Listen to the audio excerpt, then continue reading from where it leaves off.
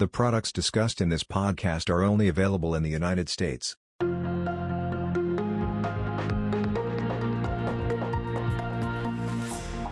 Hello, I'm Will Vasquez. I'm a sales desk manager here at Natexis Investment Managers. I'm here today with Kevin Maeda, our Chief Investment Officer for our direct indexing strategy.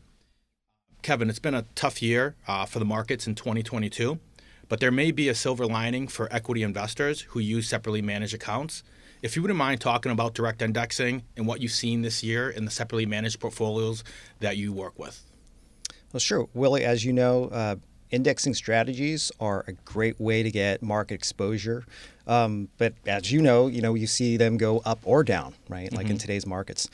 So if you used direct indexing within a separately managed account, though, that can take advantage of the markets in a way that traditional indexing can't, because you can now take advantage of tax loss harvesting or other unique strategies available only with that format.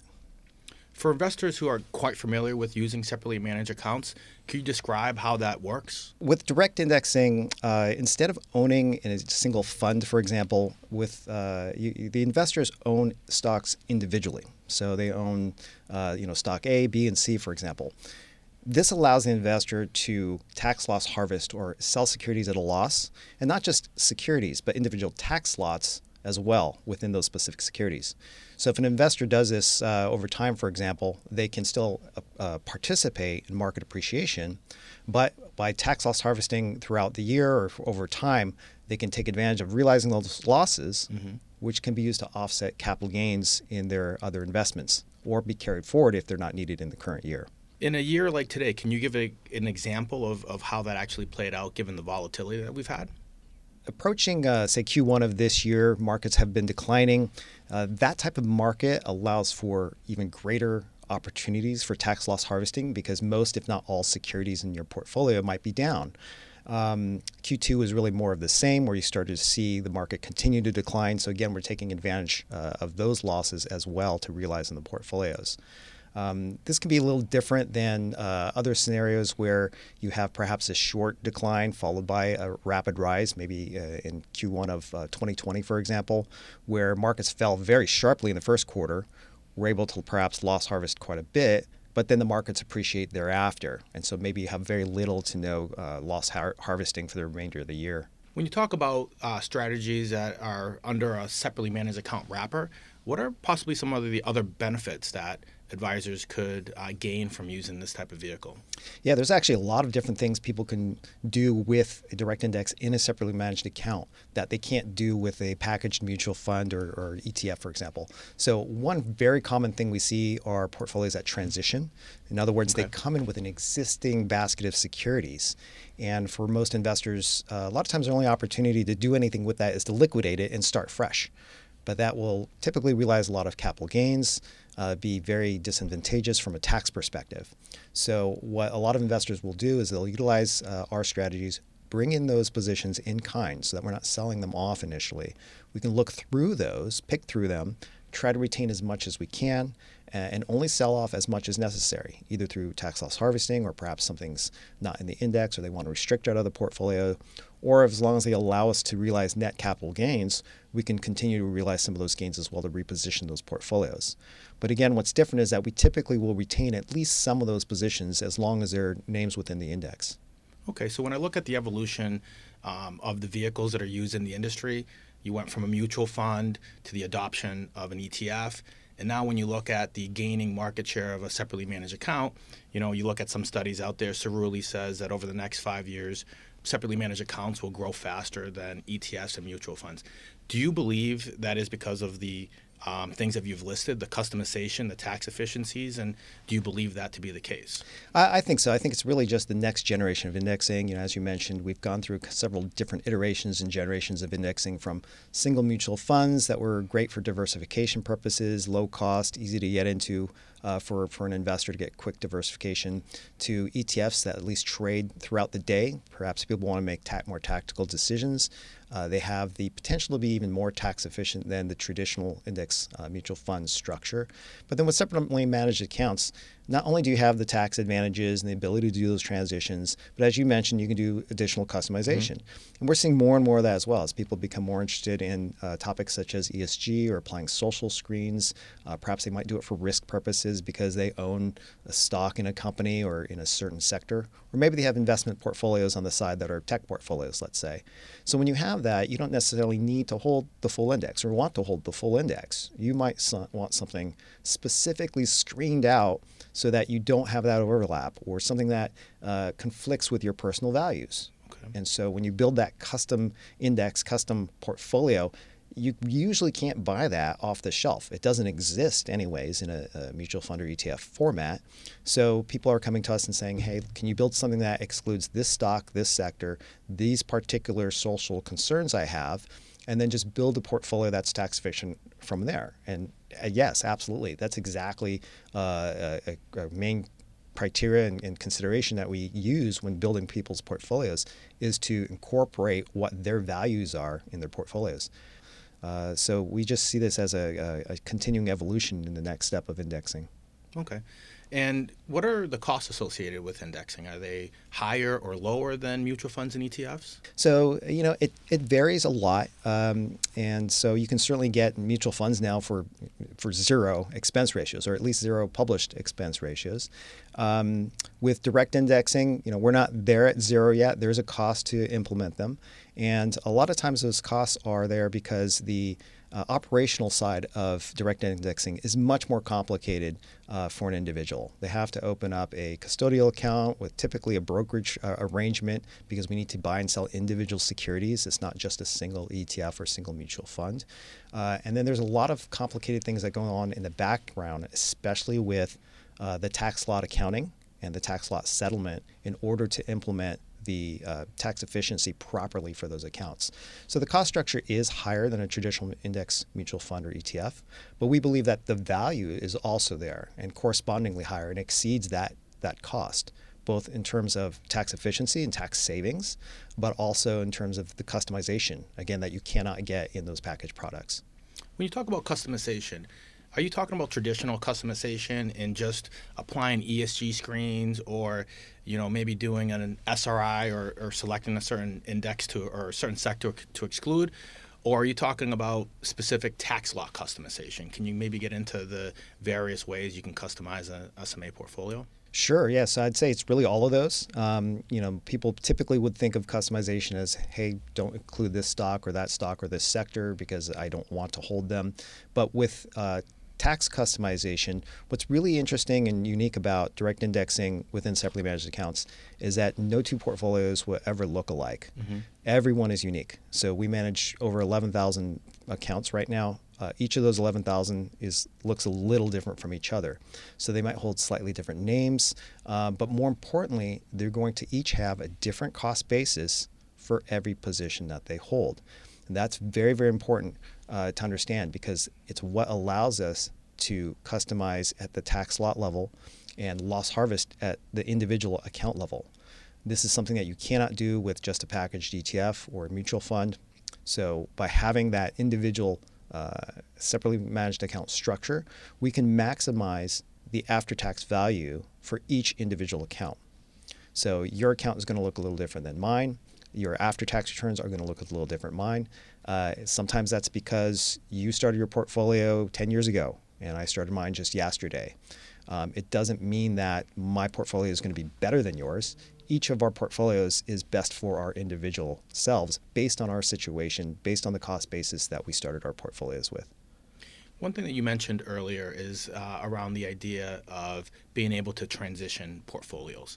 Can you maybe elaborate on that and how that would work from a practice management standpoint for a financial advisor? Sure. There's different ways that we transition portfolios. So I'd say, first of all, let's talk about the default way that we like to transition them.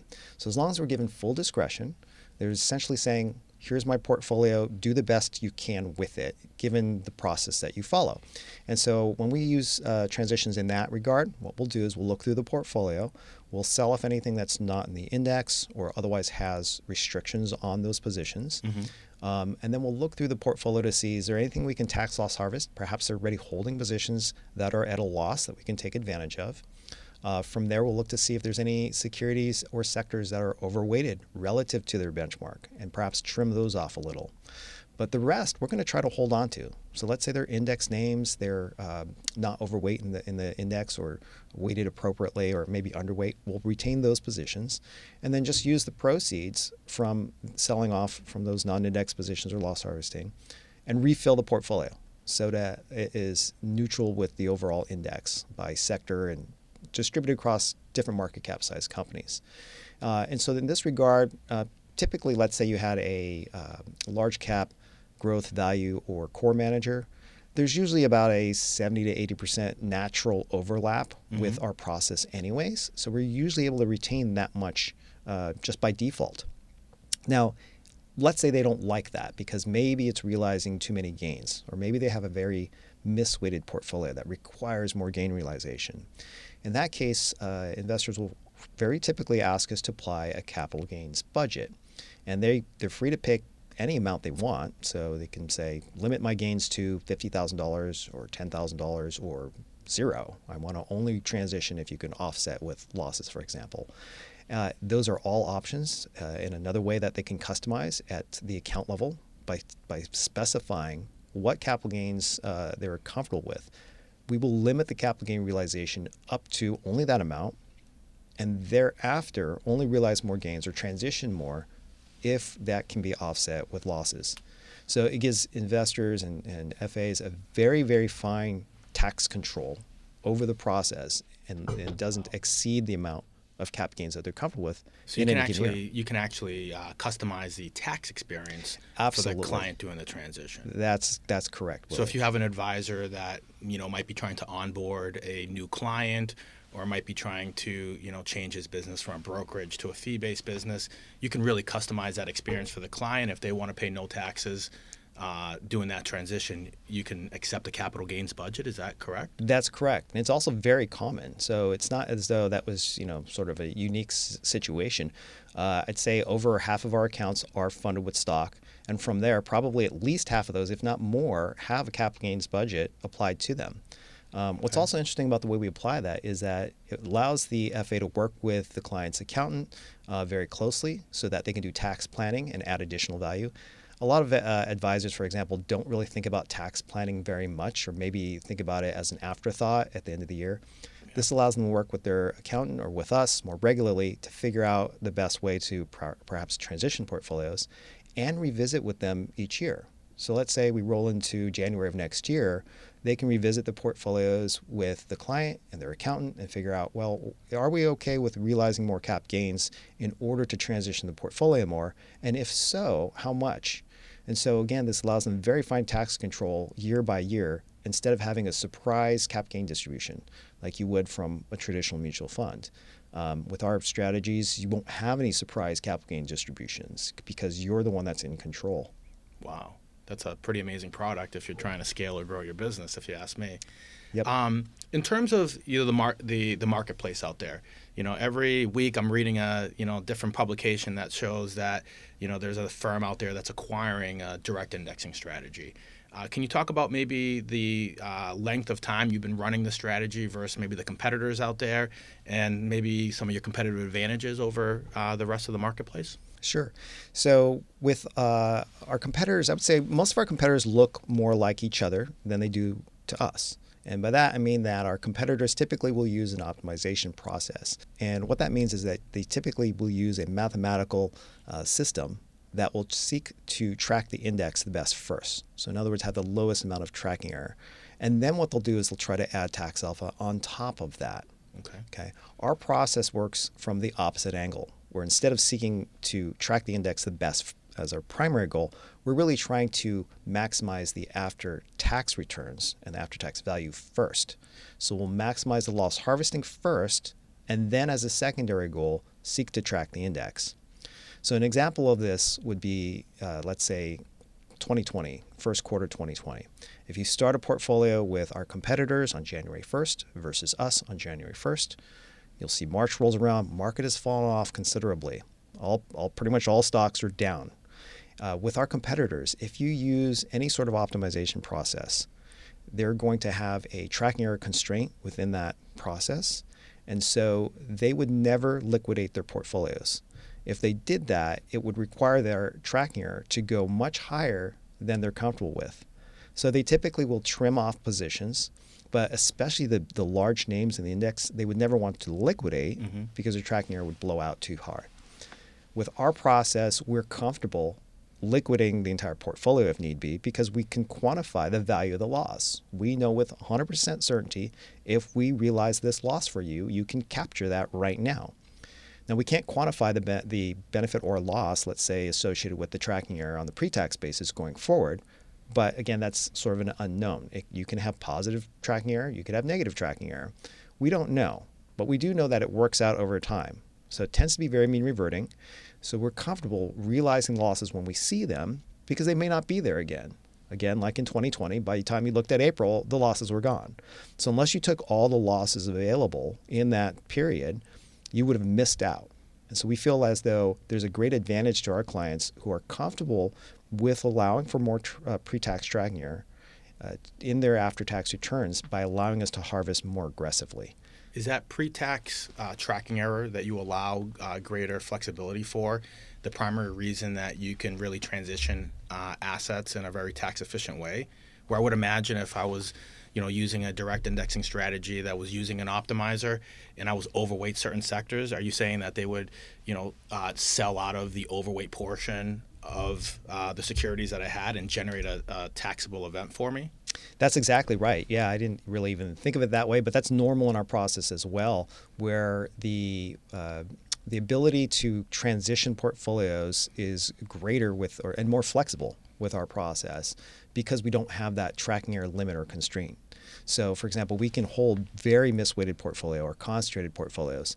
Some portfolios have a significant overweight in particular sectors or even come in with a single stock, for example. Our competitors, as far as I know, none of them will take a single stock and hold on to that single stock in their portfolios. We're comfortable holding very concentrated positions in portfolios indefinitely, basically, as long as that meets with the client's needs.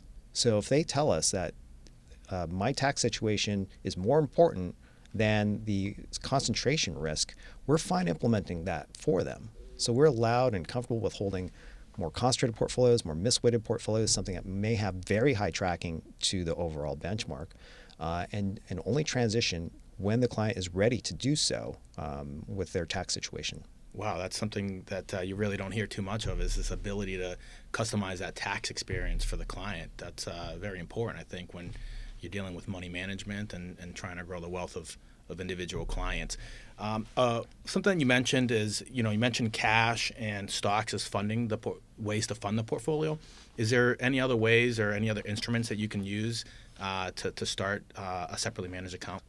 Sure. So we can easily take any exchange-traded security. So if people have ETFs, for example, that's a common way for people to fund accounts as well. In some cases, we can take mutual funds. They don't work as cleanly within a lot of separately managed accounts, though, because a lot of custodians have trouble settling the mutual funds with a specific lot ID process. A lot of them will settle with average costs. But in some platforms, they're comfortable with us allowing mutual funds into the portfolios. We do our best to transition within those cap gain constraints that they want to apply, and so that's another way that people are often using us to transition. Where do you see the SMA market in 5 years? So that's a very difficult question. I think it's so dynamic right now. It's moving very quickly. I don't even know if we're going to use the term SMA anymore. It's becoming passé, I think. So I think direct indexing has sort of come on the market as almost mainstream these days, as a term people sort of solidified to. It may be that eventually everyone just refers to SMAs as direct indexing because it may be the dominant approach with an application within SMAs. They were not the first application of SMAs typically and traditionally, SMAs have been all active managers using model portfolios. I think that's still going to stick around for quite a while. There's certainly value there. But when people started using SMAs with active managers, one of the selling points was, hey, you can be more tax efficient if you use this active manager within an SMA. You can hold the stocks directly, and you had some ability to customize it a little bit. But that really exploded with direct indexing, where those applications, we can now say, you can really, really generate more tax efficiency with a direct index in an SMA format.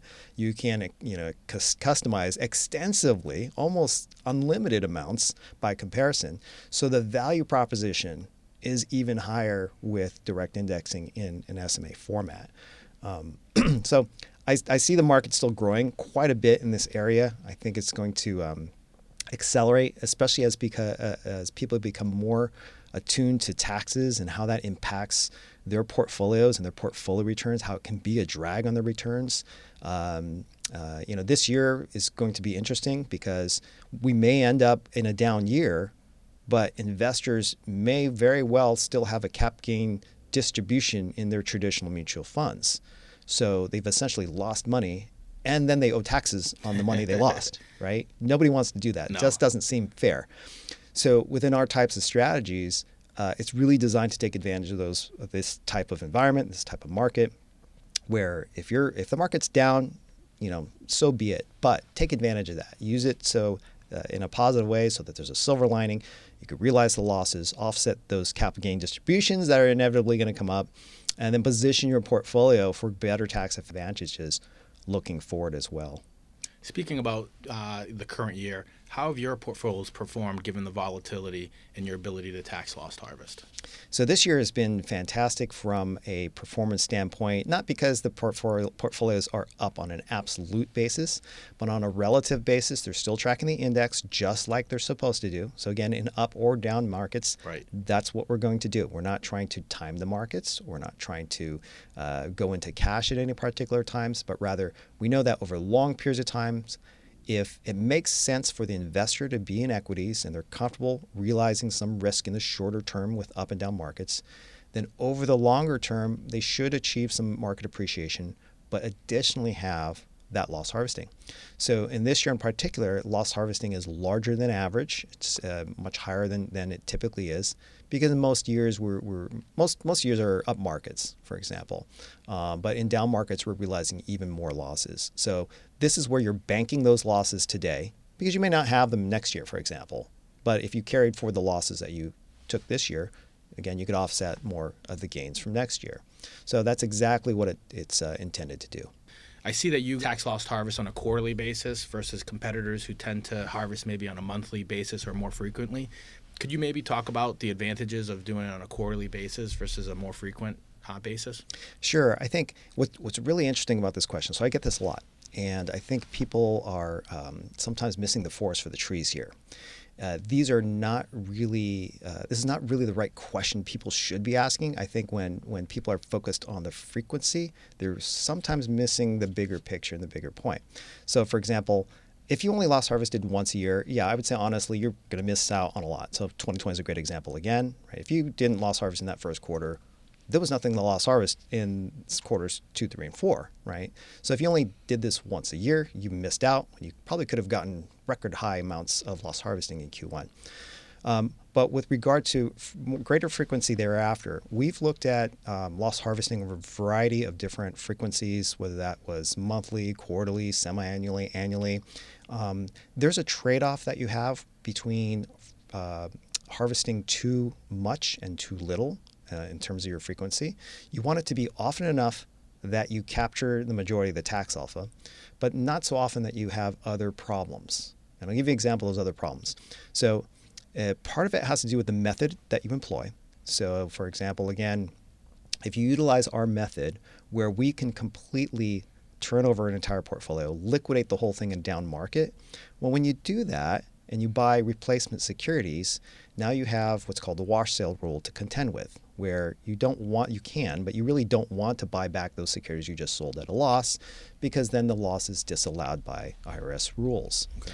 And so if you did this, let's say you did this very frequently, let's say you do it daily, okay, and the markets are trending down pretty sharply. Well, maybe day 2 or day 3, we liquidate the portfolio again and then buy the replacement securities. And then again and buy replacement securities. You can see that this process could run out of stocks to use as replacement securities very, very quickly. And so now you've locked up the portfolio. But let's say the market still trends down. Well, even over the next 30 days, because you've locked up the portfolio from wash sales, if you decide to sell anything, you couldn't buy anything. So now you're left in cash. So you've done a disservice to the portfolio where, had you just done loss harvesting, say, once during that period, you would have captured all the losses and still been able to reinvest in the portfolio and stay invested. That's one reason why we don't do it as frequently as our competitors. It's primarily because we will loss harvest very thoroughly and deeply into the portfolios, potentially turning over the portfolios completely. Now, our competitors, I mentioned earlier, they tend to use a optimization process where they will also limit the amount of losses that they are realizing at any time, because they have a tracking error constraint. Anytime you have a tracking error constraint, by definition, you can't harvest all the losses because it's going to hit that constraint. And so if you're not realizing all the losses at once, you almost have to look more frequently because you left other losses unrealized in the portfolio. So unless you look again, you're not going to capture those. Again, if you looked at 2020, if you picked up a few in March, partial loss harvesting in March, looked again in April, well, those losses might not be there anymore either. So you've missed out. But it's one of the reasons why our competitors almost have to look more frequently or have to loss harvest more frequently, because they're not taking all the losses at any given time. So being constrained by the tracking error doesn't allow them to really take all the chips off the table when it's time to tax loss harvest. That's exactly right. They're leaving a lot on the table at any given time because that tracking error constraint is stopping them or prohibiting them from taking them all off the table. So Kevin, we've covered a lot today. Maybe just to put it on you, why you and why Natixis Investment Managers Direct Indexing Solutions? Sure. So I think there's some really interesting things that individuals can use within direct indexing generically, but more specifically within our process, we feel that we can add more value to our clients from an after-tax basis because of the way we loss harvest more aggressively for them. We can customize more thoroughly for them with greater constraints than our competitors can, and we have greater flexibility to work with advisors as well. And so a lot of these advisors are new to using tax-managed strategies. It's a way for them to have a deeper relationship with their clients. Our own Natixis surveys have shown that a lot of clients are looking for tax advice or tax guidance from their advisors, and this is one way that they can incorporate that by offering them solutions that will help them with those needs that they may not be getting otherwise. You mentioned the strategy has this amazing ability to generate losses to offset some type of future gain event. I think the common thing people think about a future gain event is simply selling a stock for a profit. What are other types of gains that this strategy could be used to offset those tax implications? Yeah, that's a great question. So a lot of times people think of offsetting capital gains only in the current year with the losses that we can realize. But as you mentioned, if you have net losses, you can carry those forward into future years indefinitely. And so even if you don't have a capital gain now, if you ever anticipate having a capital gain of any kind in the future, you can use this type of strategy.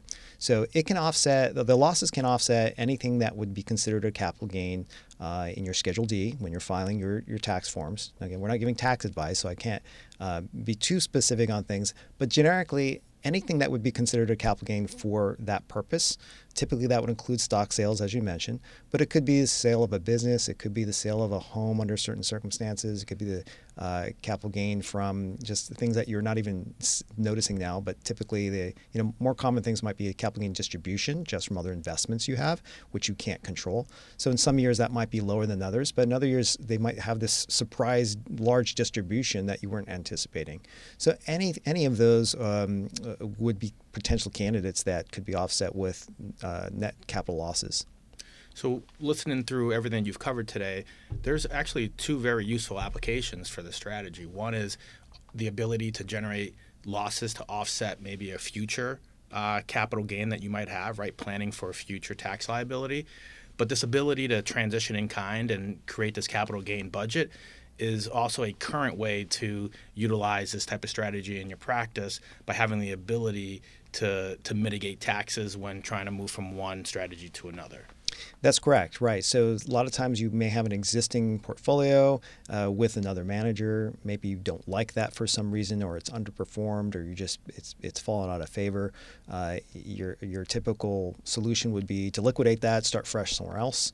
But again, you might have embedded gains that you don't want to realize. And so by using this type of strategy, you can transition that into something that's a core portfolio or neutral with the benchmark that you're looking for. You could either use that long term or temporary until you find a better home for it that you think may be a more suitable fit.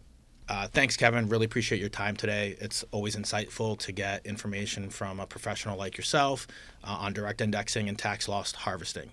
I want to thank all of our listeners as well. If you want to get more information about Natixis Investment Manager Solutions or direct indexing, please visit our website. It's im.natixis.com. Thank you. Thank you, Willie.